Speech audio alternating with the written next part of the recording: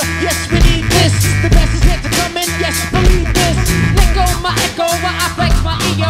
Sip on Prosecco. Welcome in, ladies and gentlemen, to the Get Around After Dark. We are talking plenty of playoff football, including 4 games that we had this week, 2 Friday and 2 Saturday. I am your host, Brendan Quealy. Alongside me this week in the studio is Brett Summers. Joining us on the phone is James Cook. He has, I'm assuming, imbibed a couple of alcoholic beverages at this point. Is that correct, James? Nah, not really. I'm actually just helping a friend of mine out at a brewery. Okay, all right. So it's just one beer after the other for you, I'm assuming. I mean, you're saying not really, but we're just going to go ahead and assume that you're actually drunk right now. Is that okay?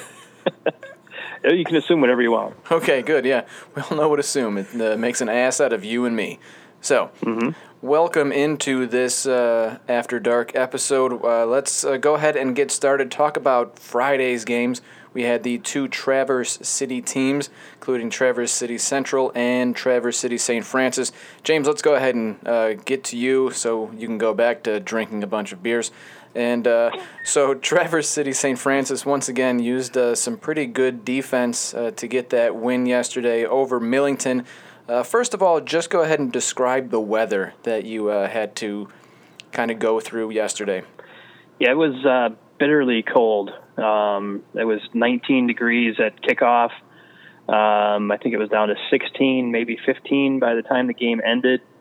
Both teams had their benches lined with heaters that they had brought with them for the game. And, it was not fun from that standpoint.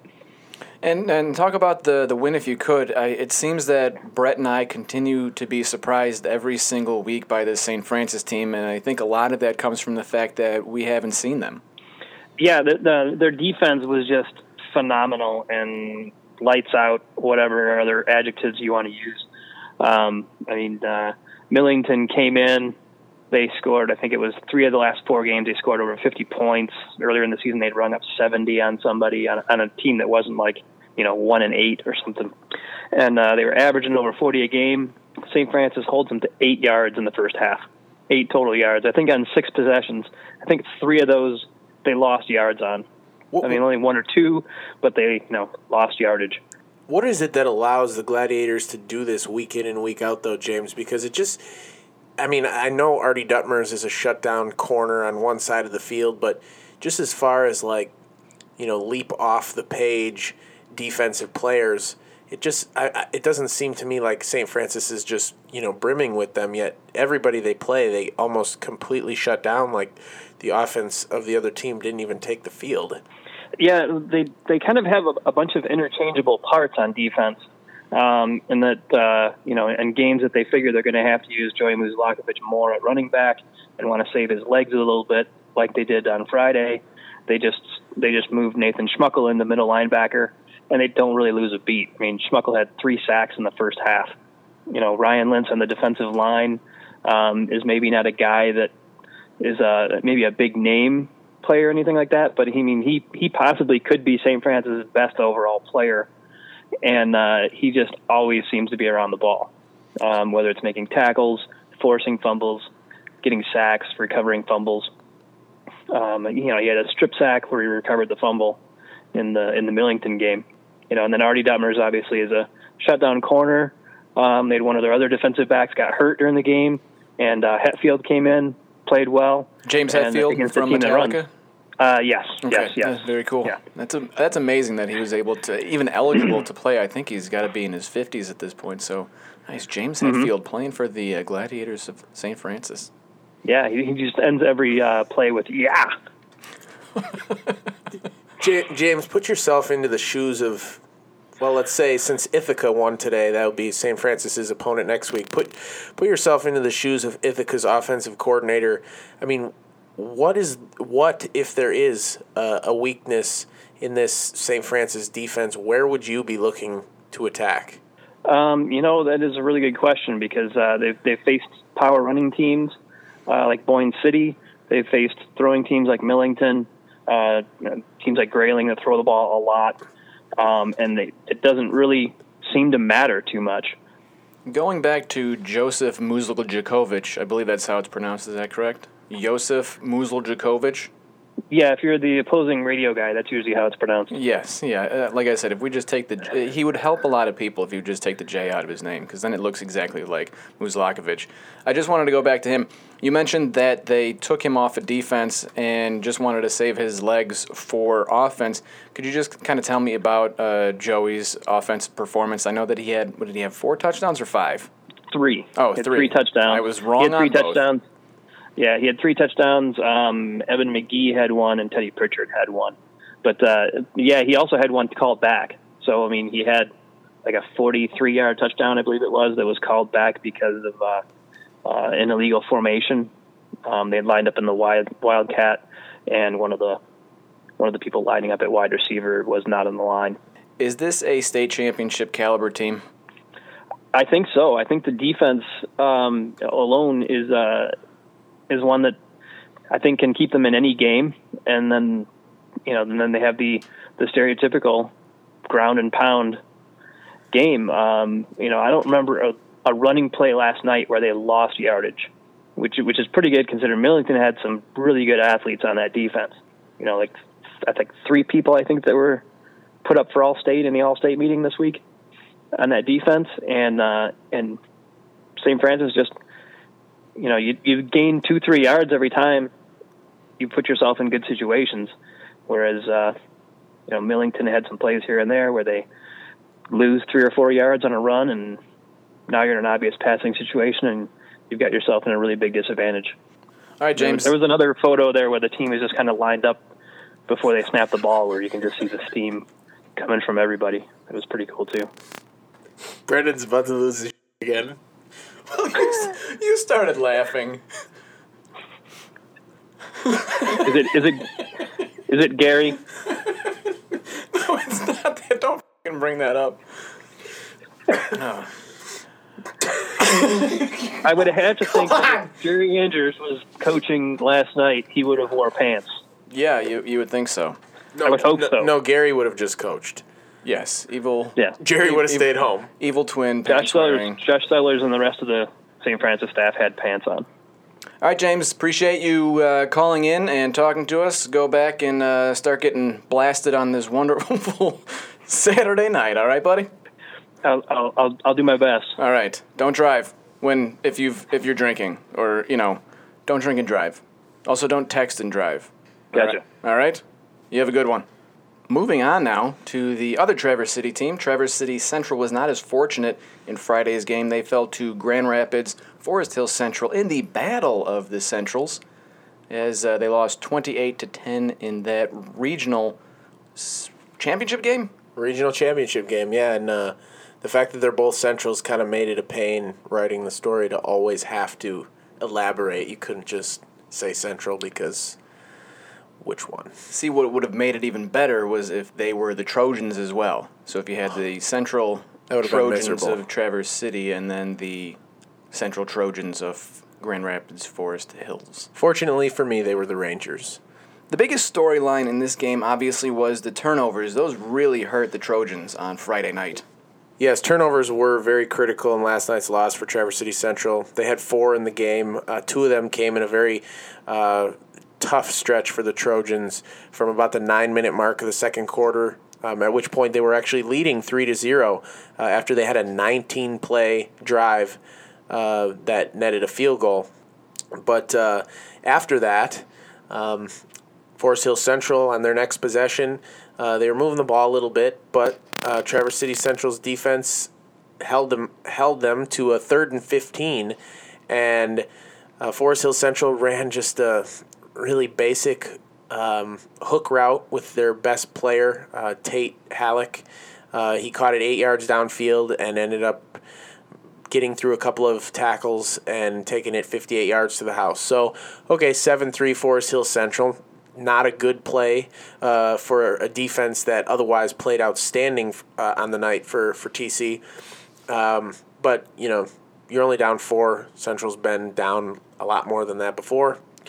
Teams traded a couple of empty possessions, and then Traverse City Central, trying to make something happen, decide to go with the old hook and ladder play. And I believe the short pass went from Schwaneke to Terry O'Connor. But then as he was making the pitch to the flat, he was hit from behind and the ball kind of squirted free, ended up being a fumble. And Forest Hills Central picked it up and returned it to, I think, the 17-yard line. And shortly thereafter, punched in a score real quick, 14-3.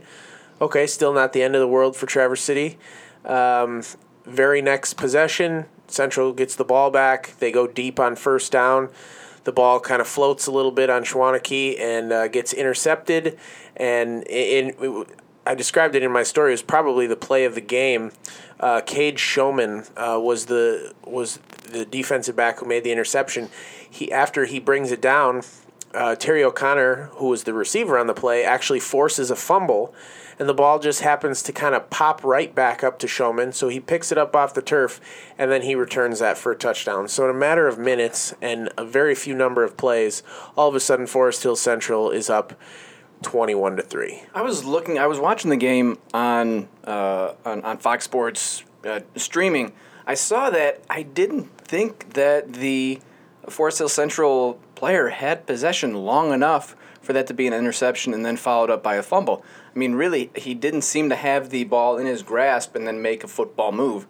But that's kind of a bad break, I think, for the Trojans. Yeah, and I mean, I think that's kind of an NFL rule. I don't think the make a football move is written into the high school rule book. I mean, I thought the kid made a play. Shows what I know. I thought the kid made a good play. The Fox Sports Detroit, Joe Jason, who was calling the game, was actually seated right next to me in the press box. And so, fortunately, I was able to have every replay literally right next to me throughout the game. Joe Jason? Joe Jason.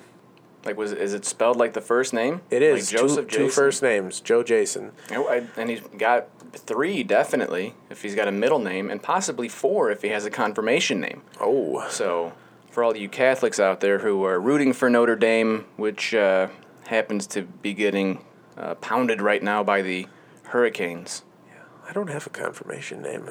Did you have confirmation? Uh-huh. Were you confirmed? Yes. I think I went double Patrick, because my middle name is Patrick, and I think I just went with St. Patrick, because I'm Irish. I think St. Anthony was mine. Okay. I lose stuff a lot. Like memories? Not generally memories, no. It's probably those headphones squeezing your head at the moment. Yeah, I don't have my regular Beats today, so these are a little uncomfortable.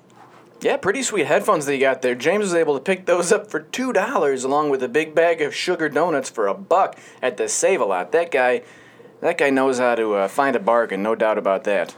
He sure does. Well, the one thing that Traverse City Central didn't bargain for, if I could go into a nice segue right there, was what we've talked about it are all those turnovers. We were discussing as we were leaving the office last night that sometimes you have those games where you talk about, like, did this team lose the game or did the other team win the game? I think this was a clear case of Traverse City Central losing that game. Yeah, I mean, it was. And that's not that's not to take anything away from Forest Hills Central at all, because they put up just as stellar of a defensive performance as Traverse City Central did. Outside runs have been a staple for the Trojans all season long, and whether it was on a jet sweep or something off tackle, anything like that, Traverse City Central just couldn't get anything more than 3 or 4 yards here and there. I mean, there were no big plays to be had by the Trojans offense last night. And, I mentioned that opening drive that they had, 19 plays that ended up in a field goal. That was very ground and pound, I think 19 plays and it was 69 yards. So you're talking 3.5 yards of play. You need those big plays sprinkled in to serve as the catalyst of the offense, be a little bit of a pick-me-up, add some extra energy. And Traverse City Central just never got that last night. And they never did end up scoring an offensive touchdown. The last score that they put on the board was actually a fumble recovered in the end zone by Ike Battle late in the fourth quarter when they were trailing 28-3. So, I mean, it's kind of a weird game because, on the one hand, it was a really close game, and you would say, well, it was closer than the score would indicate. But then on the other hand, with as little as the offense was able to do, it was hard to feel good about much of what the offense was able to accomplish. And, the thing that Coach Sugars told me after the game was just that, basically this is a bummer to lose this game because it's one that we still think we could have won. And, based on the defensive performance, I have no doubt about that. Forest Hill Central, despite putting up 28 points, they had 189 yards of offense in the whole game, and 58 of those came on that one play on 3rd and long. So, I mean, it really, you could have been talking about a 7-6 or a 13-12 ball game, kind of like that Central West matchup a year ago. But the turnovers, it just goes back to those. You can't make those mistakes this deep in the playoffs, and Traverse City Central made those mistakes, and Forest Hill Central was finally an opponent who was good enough that once they had a lead on Central that they weren't giving it up. Well, unfortunately for the Trojans, that puts a bow on their season. And again, that comes down to the turnovers. Another game that really came down to the turnovers was Frankfort in Saturday's game. They had 4 turnovers in the first quarter. And like we talked about, at this point of the season, here in the playoffs, you cannot make those kind of turnovers. The other team will take advantage of those because the other team is good enough and knows that, all right, well, they gave us the ball. We need to convert this into points. Yeah, Frankfort got down today 29-6 before they finally got some offense going late in the first half and then again in the second half. And, the other thing that kind of stood out additionally to that was, the Panthers really haven't had a kicker at all this season. They've gone for 2 a lot. And they were going for 2 today, and it really kind of hurt them because they were not successful, I believe, on their first 2 two-point conversions.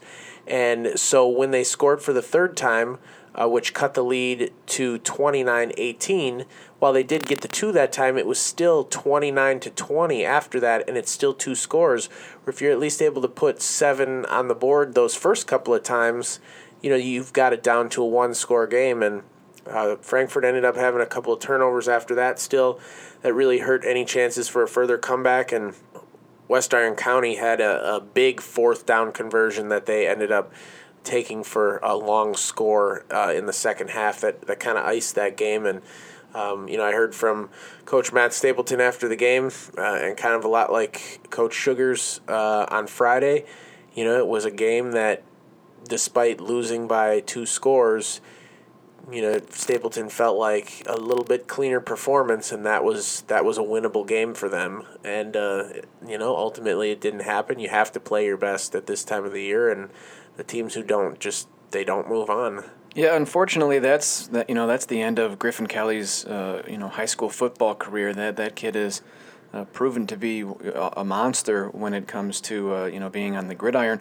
Another monster on the gridiron, and he had himself a whale of a game, was Central Lakes Grant Papineau, and he ended up with 30 carries, 241 yards, and 4 touchdowns. He also had another touchdown where he picked up a fumble by Stevenson and ran it back and broke several tackles and made it into the end zone. In fact, the kid is so big that he has, he likes to run over players. We talked about this before, but even on that fumble return, he had a couple defenders in front of him, and one of them just backed away. One of them just went, oh, you know what? This kid's getting in the end zone. I don't want to be collateral damage. I'm just going to go ahead and say, all right, yep, cool. Go ahead and score your 5th touchdown. Central Lake pretty much just dominated this game from the opening whistle in a 54-20 win, which sends them to the Upper Peninsula into the Superior Dome for a state championship game against Deckerville. Now, we buried that lead a little bit. Central Lake is going to play for a state championship, ladies and gentlemen. Yeah, well, I am, if not long-winded and good at burying leads. So I am like a dog with a bone when it comes to leads. I'm digging a hole and burying it. But, they're going to be playing Deckerville, like I said, and Deckerville was actually the runner-up last year in the 8-man playoffs, and we're going to see what that team is made of next week. speaking with Rob Hickey after the game, he's just so, I think, appreciative of what his players have done this season. He said it's all about the kids, and that's what it seems that he definitely means that. You had another big performance by Skylar Spangler as well, who rushed the ball 23 times or 25 times for 193 yards, and he had 2 touchdowns as well. I spoke with him after the game, and he was, I think it was a telling quote, and Brett, you brought this up as well when we were out there in the office, that he was surprised. He was, quote, flabbergasted, which I think was the first time I've ever had a player use that term, and I was pretty happy when he said it, actually. I was like, flabbergasted? Nice. I like that. But he said that never in his life did he think that he was going to play for a state championship, and now here he is.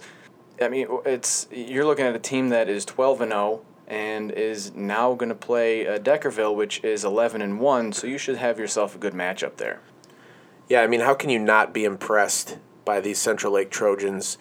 We brought it up time and time again on this podcast about what that team went through last year, going 2-7. Switching coaches this year, bringing Rob Hickey back in to lead the program's first season in 8-man football, But if you really think about last year and which kids came back to play this year and which didn't, I mean, essentially last season broke half of their team. It was so bad that they were willing to give up playing football at probably the only time in their life that they'll ever have the opportunity to play. And you had this smaller subset of kids decide it was something they still wanted to do by the quote that we were just talking about, they weren't coming back, this small group weren't coming back even with, I don't think, aspirations of playing for a state championship. They just wanted to play football. And, I mean, how incredibly rewarding to fight through what they did last year, make the decision to come back and play, and then to be able to play at this level and pick up the subtle changes between 11 and 8-man and I mean, hit the ground running from day one, and now you've got a chance to bring a trophy home.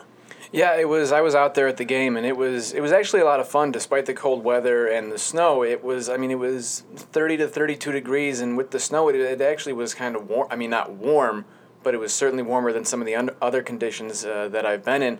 And it seemed like Central Lake was able to take advantage of those conditions and didn't seem to mind running in that and really just pounding the ball. Gavin Mortensen only threw the ball 2 times, and 3 times, I should say, and he completed 2 passes for, I believe, 43 yards and a touchdown. And when I brought that up to Hickey at the end of the game, he's like, "Oh man, the kid's ruining his quarterback rating," because just a couple of weeks ago he was 2 for 2 for 4 yards and a touchdown. But you have Spangler and Papineau coming back. They're juniors, so depending on what happens next Saturday when they play Deckerville, you still have those beasts coming back, and I would imagine that Central Lake is going to be good as good next year as they are right now. That'll go ahead and wrap up this episode of the Get Around After Dark. We're down to now 2 teams in our coverage area for the football playoffs. One is playing for a state championship next week, and one could be playing for a state championship in 2 weeks if St. Francis manages to win that game next Saturday as well. So you got two games on Saturday. I really appreciate all of you listening as we managed to kind of muddy our way through this episode. Not nearly as bad as the one on Tuesday, but still a lot of fun. Again, thank you for listening to this episode of the Get Around Podcast. I am Brendan Quealy. We were joined by James Cook on the phone, and of course we have Brett Summers here in the studio. Make sure that you check back on Tuesday for our next episode.